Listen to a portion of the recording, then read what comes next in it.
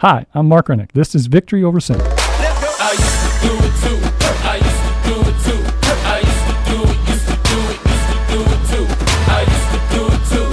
I used to do it too. I used to do it, used to do it, used to do it too. But I'm changed. Now I'm something different. I'm changed. Love the way I'm living. I'm changed. Save me from my own sin. Good afternoon, folks. This is Victory Over Sin. My name is Mark Rennick. This show is sponsored by Systemic Change of Idaho. I think we're on to our 6th show. We got an exciting show planned for you today. I'm going to have Mr. Tim Leigh of the Department of Labor come in a bit, talk to him. He's a good buddy, friend of people who are returning citizens and people who are on parole. So I look forward to talking to him. That'll be a little bit later in the show. What I thought I'd start out with again is a little bit of an explanation about what Systemic Change of Idaho is. Systemic Change of Idaho is a program that's been funded by the Southwest region of the Conference for St. Vincent de Paul here in Boise. And what we're attempting to do is to put together a nucleus, a group of people, and a force of people, if you will, that have been in the system or have some experience with the system, and they have a passion for going out and changing some of the things that we as people on parole need addressed. The system could run better. We're going to give you some statistics in a minute, but I'm looking for people who are interested in being a force of that change. So if this is something you're listening to today or something we talk about sparks an interest in you, I'll give you a telephone number at the end of the show. Reach out to us or call us here at the radio station, leave your name, and I'll get back with you. That's basically what Systemic Change of Idaho is. We're looking at some good things for the future. We're looking at potentially a conference in the spring, and we're talking to some very interesting people in terms of potentially coming to the Boise area to help us with this. I'm excited about it, and I think the people who are involved with it so far are. Hopefully this is something that touches your heart, and you can reach out and work with us. We found one of the examples that's almost humorous in terms of there's a lady who we've been trying to reach for a while. Her name's Nicole Kinney, and she had written this great article on Idaho and parole, and I found it, and we were trying to reach her. We reached out to her, trying to find her, where she worked, what she did, and she got back to us within the last week or so, and she had shared how to get in contact with us. And so what the audience doesn't know, but what I usually do when I'm trying to figure out somebody, I hope, like so many other people, she left her cell phone number in the email, so I programmed her number in and then put her name on there. So the other night she called, and I was waiting on her to call me back after some emails, and so when she called, I was all excited. I'm sure I sounded like this crazy stalker because I've been trying to find out who this woman is, and we had a real pleasant conversation. So I'm happy to announce that the article, Idaho on Parole, that she wrote, we're going to discuss that next week on the show. She's going to come in, and we're going to get together. I tried not to come off as this crazy man as I picked up the phone and go, oh, hey, Nicole, this is great. Thank you for calling me back. But so we've got her in the loop in terms of coming up. We've also got some interesting people. We're going to talk about housing in the next couple of weeks in terms of a person that this is their expertise. We're looking at a couple of people from out of state to come in and kind of help us with some of the insights. And we're also going to try very hard to get somebody the approval to start talking to people from the Department of Corrections to be on the show. I found some interesting statistics on people who have been incarcerated in Idaho. And I always say this, but it's nice to have a national kind of publication start looking at this, and it was interesting. Here's the one that I always use, and I think this is what, if you're sitting out there in the desert or you're listening or you're incarcerated, you understand, or you have people who are incarcerated. This is the statistic that just absolutely blows me away every time I do it. If you include the offenders and probations or people who are on parole, in addition to the people who are incarcerated in the state of Idaho, Idaho locks up 1 in 18 adults. That's higher than any other state in the nation other than Georgia. So you're sitting in a room, a meeting, group, count off 18 people, one of those people is either on probation, on parole, or is incarcerated. That's an amazing statistic. And that's something that Systemic Change of Idaho is likely to need to address in the future to help you, the department, address, to help you, the taxpayer, address, and whether we potentially really need to do that. One of this article goes on to state one of the other things which I state all the time. It says, if a person commits a crime in Idaho, they are likely to go to jail and do the time. That's an amazing thing. We always say, people, if you come into Idaho, don't break the law because you're going to end up in prison. And that's very, very much the case. Those of us who have been in the system and who know it. one of the reasons this article cites is it says that although the incarceration rates are extremely high, a large percentage of the inmate population comes from those who fail to meet the inmate's rider program and violate the conditions of their probation. So this is a thing that not many people probably are aware of, but so many of the people who are at least new to the system don't come in. They don't get sentenced to prison immediately. They do get an IDOC number, and they go on what is called a rider. And I know I had this situation with my son that was in this situation, and he broke the law, and they gave him a rider, and I know I was very, very cautious about this. And he and I actually had this conversation. I go, you're going to go do this rider, and you're going to be gone for 6 months. You're going to go up the state to Orofino, and you're going to hang out there for a while, and then you're going to come back, and they're going to put you on 5 years probation. And when they put you on that 5 years probation here, that means the court retains its jurisdiction of you. And unfortunately, what that means is then if you do something wrong in those situations, then you have the potential that judge can go back and sentence you specifically to the full extent of your term. I argued with Mitchell, my son, that you just better off getting 2 years. Go to 2 years, go do the 2 years, get out there and get on parole and survive in that situation. You made a mistake, let's pay for it and let's go. But too often this rider program is, I think, the thing that makes people, it is something that adds to the numbers of people in our system. I understand judges are trying to give people a chance, but the restrictions on probation are so difficult that it makes it difficult to survive. So hopefully that's one of the things we'll be talking about in the show as we go forward, and it's one of the things that many of us who are in that situation want to talk about anyway, and we'll be looking at all those things. That's the great thing about what we're doing. People are excited about it, and I'm excited about it. The other issue that's come out of the core group of us is the ban the box issue, which means when we as felons apply for employment, we have to check a box say felon. And we're going to talk about that in length with Tim Leigh today, and he has some insights on that because he does that work extensively, and he will give us some insight as to that too. So those are just some of the things that are upcoming in the future, and we're excited about that. I'm excited about the show today too because Tim will be on and he'll be here momentarily.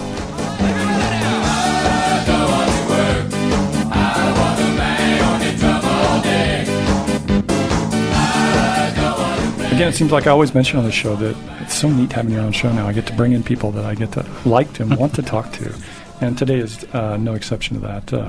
Mr. Tim Leigh is here from the Department of Labor. Welcome, Tim. Thank you. Glad to be here. Yes. You want to give us a little bit of background on who you are and who you're representing? Okay.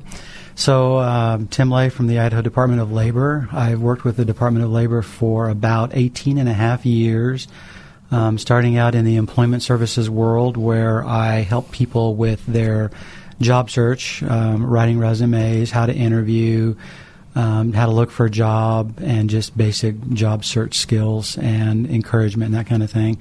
I've been promoted a few times, and in the last probably 8 to 10 years, my focus, one of my primary focuses has been working with reentry. So another coworker, Bud Swanson, and I put together a program in the Boise office reaching out to District 4 Probation and Parole as well as the Ada County Sheriff's Office. And we put some training programs together where we went out statewide to train parole officers or actually orientate them on what we do with the Department of Labor, as well as to train Department of Labor employees on working with the offender population for reentry. You know, because Department of Labor has gone through major changes right in the last decade or so, whereas you used to go down to that office down there and there were just tons of people and tons of computers and all that stuff. So you've really cut back, and it seems like over time your skills have kind of risen to the spot where you really are helping the community, the offender community, or the people, the returning citizen community, if you will. That's kind of, we're very fortunate for that. That's pretty much yeah. Department of Labor, due to funding, is that we've lost a lot of staff members, and so people become more specialized in what we're doing, and so that's where. And I think you and I ran across each other from the, what's it called now, the Community Information and Resource Fair. Mm-hmm. And that's been going for, you're one of the founding members of that. Yeah. This year was our 6th year, so coming up will be our 7th year for doing that. Yeah, but I think that has been an integral part of the people, the returning citizen community, if you will, kind of coming together around supporting each other as we all grow and learn how this system works, because the system is certainly complicated, and that's been a great force. Talk a little bit about how that kind of came together, because it's an interesting group of people that have collectively come together, and you've stuck together as a core group, haven't you? Yeah. We actually, several of us met, and it was Mike Mosier and myself. And Mike now works he's switched jobs. He's actually retired, and he's moved to Arizona. He's not even in town anymore. Okay, yeah, good. Mike is gone. He's because he was with the rescue mission, I thought, for a while. Correct. He did that for a period of time, and then they moved. Okay, so good. he's gone. Good. You're missing all the snow then. Yeah, lucky guy. Yeah. But we started talking about 7 years ago. There was a group of us together, and we needed a project. And several of us had been going to meetings for a year, and it was like there was not a lot happening. So some members of this group were going to back out, and I'm like, no, we need a project. Let's do something. And so the idea came together to bring organizations together to be able to learn resources. When I started working with the reentry population, I didn't know anything. I didn't know where to go to get anything or any assistance. So because I ask questions and I'm not afraid to meet people and say, hey, what do you do and how can you help me to help people coming out of the system, that's how I learned. And I thought, let's do something to make it easy to bring all these organizations under one roof. And that's what we did. The first year we did it, we had 82 organizations represented. This year we had, I believe it was 102, which was down because the year before we had 106. But we get a lot of organizations, a lot of interaction, a lot of networking, and it's a really big deal. I think, too, what you've done, what that group has done, too, is to, over the years, you've increasingly kind of opened it up to different populations, whereas Correct. when it first started, it was almost like staff and people as resources for them, and whereas last year you opened it up to the community. Correct. And let people know kind of what was going on in the community. And I think that's the future for that, and it's great that the Vineyard has always been the source or the host for that event. And so that's always worked real well. Yeah, that's great. Congratulations on that. Yeah, thanks. I think it's awesome. It's like, sometimes people who do what you do, you don't get the accolade, and I think that's one of the things that you see when I look at the faces that are up. I think of Cindy Real and some of those people who've been around for ages, and do this work, and sometimes we need to make sure we give you a kudos for that. Yeah, so kudos for that. It's a good project. It's good work, and again, like you said, we stuck together for a lot of years, so that's been fun. Well, and I think too, the people who listen to the show and to listen to my associate Doug Hardy on Extra and myself as we talk, because we're on a Christian radio station, if something touches your heart in terms of what we're talking about here, Tim's a Christian. Tim not only is a state worker, but you can tell by the way he lives his life and what he does above and beyond the call that comes across. And then if this touches your heart, then reach out to us. Call me. My name's Mark. Call me at the radio station or get in touch with me. We'll leave you some information at the end of the show. But reach out and get involved. This is stuff that is powerful. It's sometimes, we were talking about before we went on air about a person that Tim is working with, that I tried working with, and we all know, and we know all his family. And it can be very, very rewarding, but it can also be some disappointing time. But if this touches your heart, boy, we need your help, don't we? You bet. Yeah. Okay, so talk about your associate. You wanted to talk about somebody in Region 3, too, that's doing that? Correct, yeah. For the Department of Labor, what we do is we're available to work with anybody, any job seeker, it doesn't matter. But we do have somebody over in the Canyon County office as well. His name is Niels. And Niels actually works a lot with District 3, spending time at probation and parole, as well as he works with misdemeanor probation. And he does the same thing that I do. He helps people with their job search that have the barrier, meaning the reentry from the system. So the people, just for interrupt you, and I'll let you finish, I promise. When you say Region 3, we got to make sure that we understand that people are returning citizens from incarcerations, they're placed in categories throughout the state. Region 3 predominantly occupies the Canyon County area, right. And Region 4 is Ada County, the Valley County, up to the valley. So I meant to say district. So district. Yeah, it's district. I said regional, but it's District 3 and District 4. Yeah, so my bad. That's okay. But yeah, the Canyon County area, and so he works a lot with all of those folks over there. So. Okay. And then there are people in the Ada County area between the Boise Department of Labor office and the Meridian Department of Labor office that work with reentry. So we do have people that are trained that are very open and that are very, very helpful with people reentering. You talk too, but you have a tendency, to get these sorts of calls, right? And I think that's what we were talking about before. We were sharing the fact that we both get these sort of calls. You'll get a call from somebody, and you don't know where it's from, but you answer it. But help me, number one, do you get a lot of those? You want to speak to some of those? And then what do you do with them as a how do you process them?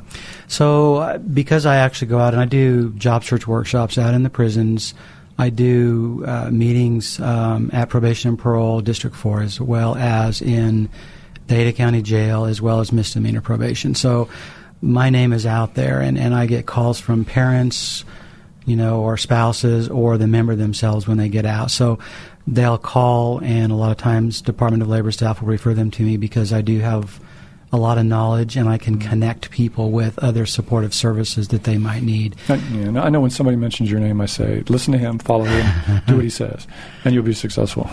So what I try to do is just to find out what the person might need. Mm-hmm. And if it's job search assistance, then to the best of my ability, I will meet with them. But if I can't, because I'm in the Meridian office, I will refer them to an individual in Boise if that's easier for them to get to the Boise office in our area, or obviously in the other areas. We do have 25 local offices statewide, so people come out, go wherever.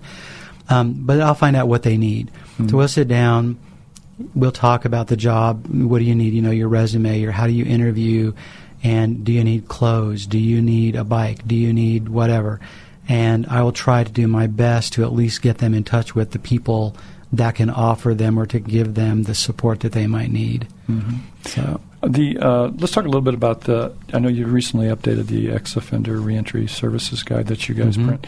I assume that's your baby, or you've been working on that? Yeah. Bud Swanson and I worked on this for a long time, so this is ours. And I think I'm thinking of the people who are listening to this today who are not only potentially in the situation of looking for a job right out of incarceration, but let's also talk about the thing I was intrigued by were the benefits to employers. Okay. I want to talk a little bit about that Sure. Because there are significant tax benefits for you as an employer out there to get involved with somebody that's certainly has been in the system.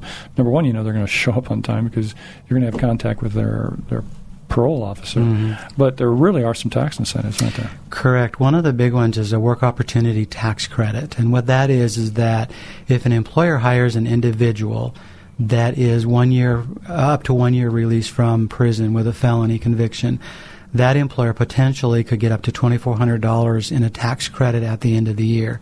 If the individual is a veteran, the employer could get potentially up to $9,600 as a tax incentive. And what this is the federal government knows that individuals with felonies have a harder time to get employed, so they put this incentive out there for employers. Basically, it's a one-page form that needs to be filled out by the employer, submitted to the Department of Labor within 28 days of hire, and based on the amount of money the individual makes and how many hours that they work, that will determine the amount of the tax credit that you get at the end of the year. It's a very good program. Mm-hmm. And again, it is a good incentive for an employer to give somebody the opportunity. Well, I also think, too, it's not, like I said, when I got out of incarceration, the company that hired me initially knew about that, but didn't know enough knowledge to apply quick enough, and so they didn't get the tax credit. But so I think it's real important if you're an employer out there to listen to what Tim's saying and to understand that, get on top of it, and to take advantage of that option for you in terms of we don't get too many options like that. Number one, you're doing a good thing because you're giving a break to somebody who really needs a break, but the likelihood, and I'd like to think that the person who hired me got a good break too, in terms of you got a good employee that showed up all the time, that did his job and was honest and ethical and was above reproach, if you will. So that's a really great resource for you as an employer out there. Mm-hmm. The other incentive out there is a lot of the times employers with their insurance, they can't hire certain offenses, certain backgrounds. Mm-hmm. So the Department of Labor has this program called the Federal Bonding Program. Mm-hmm. And what that program is that if I hire you, or if I want to hire you, but my insurance carrier won't allow that, then based on the number of bonds that the department gets, and we typically get 5 a year, but we can get more if we need to, and if they're available. And the employer actually would request of the Department of Labor, and there's an application process, where they can get a $5,000 bond for free for 6 months to cover that individual, and it covers them from theft, fraud, damage, destruction, that kind of a thing. So again, that's another incentive. A lot of the times the individuals that have used those were people, the felons that had, theft or, some pretty serious offenses that the employer's insurance carrier they can't deal with it for whatever the reason is. So those are two really good incentives that the department has available for people. The other thing I think that's in here too is we as offenders or we as felons tend to want to downplay our criminal background. And you address this in this publication. Before you answer my question, you should show us where the link is. The link is on the Department of Labor. Right? Correct. It is. There's a PDF. You can just download it. Yeah, you can. And if you just go into the Department of Labor under the publications and look for Ex-Offender Reentry Services Guide, then it should pop up to where you can look at it and download that and make it and keep a copy of it. I know that there are several organizations in the Valley and throughout the state of Idaho that actually have this. I know every Department of Labor office has these available as well.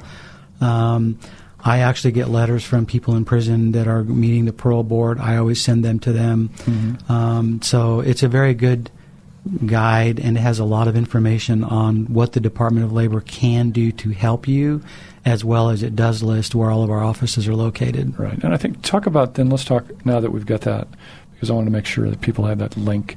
But talk about the letters that you, for me, let's say, in terms of addressing my past with a potential employer, because it's really, I think that's the thing that if you're listening out to us out there in the desert, this is something you really do need to face. And if you're listening to me and you're out looking for work, this is something you need to be honest and upfront with and be truthful with, because employers hire truthful people. And it's not, there are employers out there certainly that will give you that break, but the more honest you are as you come forward with this stuff, the better you are. Is that correct? Pretty much a safe? Correct. I talk to employers all the time, and what employers tell me all the time is they will consider based on offense if they are honest and tell them up front, right, and don't try to skirt around it and not address it. So in this brochure, this guide, there's this thing called a letter of explanation / a cover letter. And what that letter is the first paragraph basically is a standard cover letter where you tell them what position that you're applying for and how you heard about it and why, very briefly, that you're qualified for the position. The next paragraph states that you do have a felony conviction, and you tell the employer what it was and when you were convicted. And then you talk a little bit about what have you done at that point to move forward. So you let them know that just very briefly that, you tell them, that you have learned from that mistake, you're moving forward in a positive direction. You have to make it clear to the employer that you regret the decisions that you made. You take responsibility for your actions. You're not going to do it again. You're going to be moving forward in a positive manner. The last sentence talks a little bit about what have you done to move forward. So if you've taken some classes or programming or anything while you're in the system in prison, then write it down. Let them know. If you're out and you're continuing with any kind of programming at the same time, let them know what you've done to be able to move forward. And the letter also covers the tax credit and the bonding program. So again, you're telling the employer in this cover letter, you have the offense and here are the incentives. Yeah. I think that, again, that explanation is key in terms of as people because I see people daily who will get frustrated with, I can't find work, I can't do this. The letter is the key. And then I think I put myself, because I've been in that spot where I hired people before in the past, and I know, help me with this because this is your department. Tell me whether this makes sense or doesn't make sense at all. I tend not to hire you based upon that resume or what's there. I tend to hire you based upon, I like the interaction that you and I are having right now. I like the fact that I can bring you into my system and I think you'll work there. I like the fact that perhaps this will all gel together and it can be something that's positive for me. I'm looking for a way to bring you into my system, and all you need to do is just be yourself, be honest, and that's how you get hired. Right. It's not because you submit so many. Everything's online these days. It's like I've got to submit X, and then kind of make that work. And it seems like people say, well, I submitted 10 resumes online, but you really need that personal interaction. Is that true? Or yes. And the thing on it is a lot of times when you have a felony conviction or even a misdemeanor conviction, you have to get in front of the employer to be able to sell yourself. And a lot of the times that cover letter telling them and being open, honest, and upfront is what's going to get you through the door. Some employers are now banning the box. They're not putting on the felony question on an application. That's good. And that would be great. There are some states that have that. 24 states have taken that law, by the way. That's what systemic change is all about. Yeah. And that's what you lead, and that's what we'll be working on. Via this radio show, that'll be our first priority is to make Idaho, or at least Boise, City of Boise, County of Ada first to be our first project. So that's one of the things that you're right. What we're trying to do is to get an applicant to be able to sit down like you and I are sitting down now and explain what happened, and that's that. And even what I tell people all the time too is whether you're asked by the employer or not, you need to tell them. And the reason for that is, again, you're being open and honest and upfront, because if they do a background check, which everybody does. Yes. And a lot of the times, even like on an application, when they look at that now, they're still going to go to the repository. They're going to know you've done something. So you may as well just tell them, this is what I did. Yeah. And then when you get in front of the employer, that's when you want to give them a little bit of detail, not a lot of detail, but you want to let them know, yep, this is what happened, but briefly, don't spend a lot of time on what you did, but where have you grown from that? What have you done to move forward from that? And how are you doing now? And let them know in a very positive way that you're trying to move forward in your life and you want to do really good. You said repository, and it's changed now. It's this new iCourt thing, and I don't know whether you're as frustrated with the rest of us in terms of trying to how to make this work. But just when you figure out how the repository works now, Twin Falls and Ada County have this new iCourt thing, and it is a mess to try it's to not as easy. So cool. Thank you so much for coming in, Tim. I over the years, as we've interacted, I love our interactions in it, and you are an example in terms of that state worker that is the exception to the rule, and we do thank you so much. Those of us who work in the field, and those of us who I refer people to you all the time, those of you who do it, and you're in here early than you need to be to do this so that you can make your schedule, and thank you so much for coming. Thank you for having me. I appreciate it. Thank you. I should get a haircut and get a real job. Get a haircut, get a real job. Clean your act up and don't be a slob. Get it together like you're... Thank you so much for listening to the show today. Like I said, we're getting better at it, I hope. I keep telling people we're getting better at it. But you can go back to the archives at KBXL and look on the archive page and we've had some pretty impressive people on the show. If you're interested in anything I have said here today or this sparks a heart, you can call the radio station or you can call Systemic Change of Idaho.